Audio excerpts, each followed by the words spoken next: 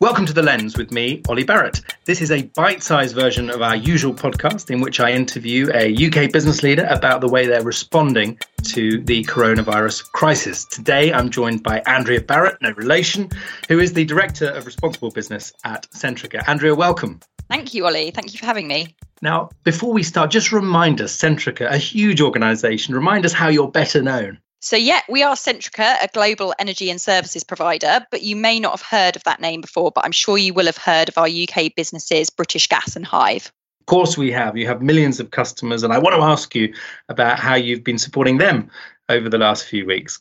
Yeah, absolutely. So during the crisis, we've really had to prioritise our services, and particularly those for vulnerable customers and those experiencing a heating or hot water emergency. And that's all been about sort of complying with the government's guidelines around social distancing and having to kind of limit our home visits. So really trying to prioritise support for vulnerable customers in the main.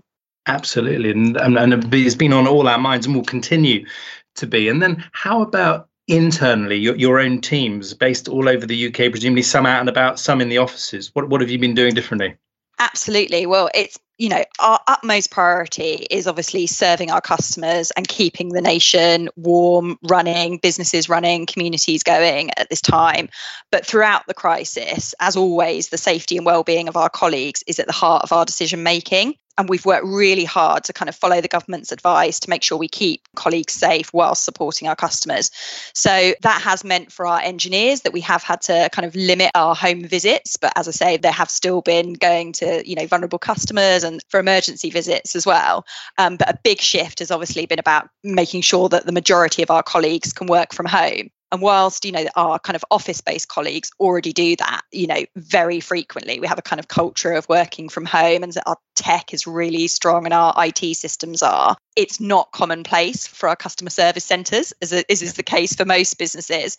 So we've had to, really move quickly to set up home call centres effectively. So we've got call centres in bedrooms and living rooms and studies all over the UK, which has just been fantastic to see. Our teams have moved so rapidly to make that happen. Yeah, well, I want to ask you anything you've learned along the way as well. Before I do, though, you've worked in partnership with so many organisations in communities. Any one particularly over these last few weeks that you draw out as an example? What have you been doing? Yeah, I would really talk about the new partnership that we've developed with the Trussell Trust.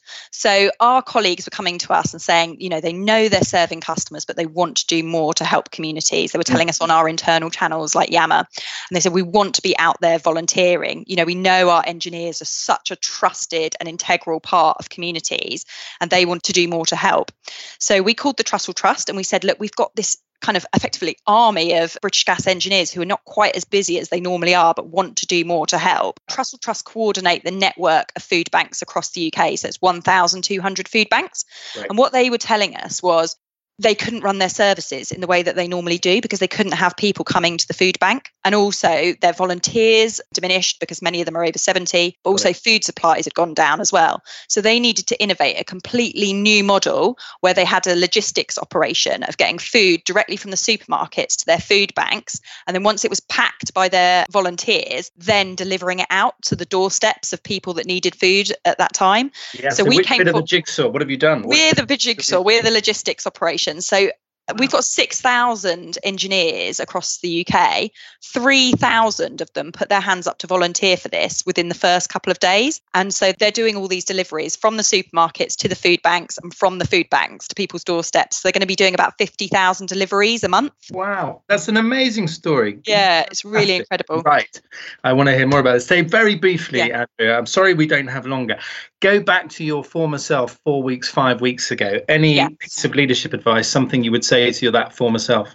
Yeah, I think acting with a sense of purpose and making quick decisions has just been absolutely critical. Collaborating and being agile. And you wouldn't have previously thought that you could do that remotely as easily. And actually, it's been so brilliant because it's cut through all of the red tape. We've just been acting with this sense of what's right and helping people and having that clear goal at the end, coming together in these virtual teams around that purpose and just getting the job done. It's just been absolutely brilliant to see. Well, Your Trussell Trust example reminds me of the power of that brokerage. And that's why business in the community have set up their National Business Response Network. You can see more about it, bitc.org.uk.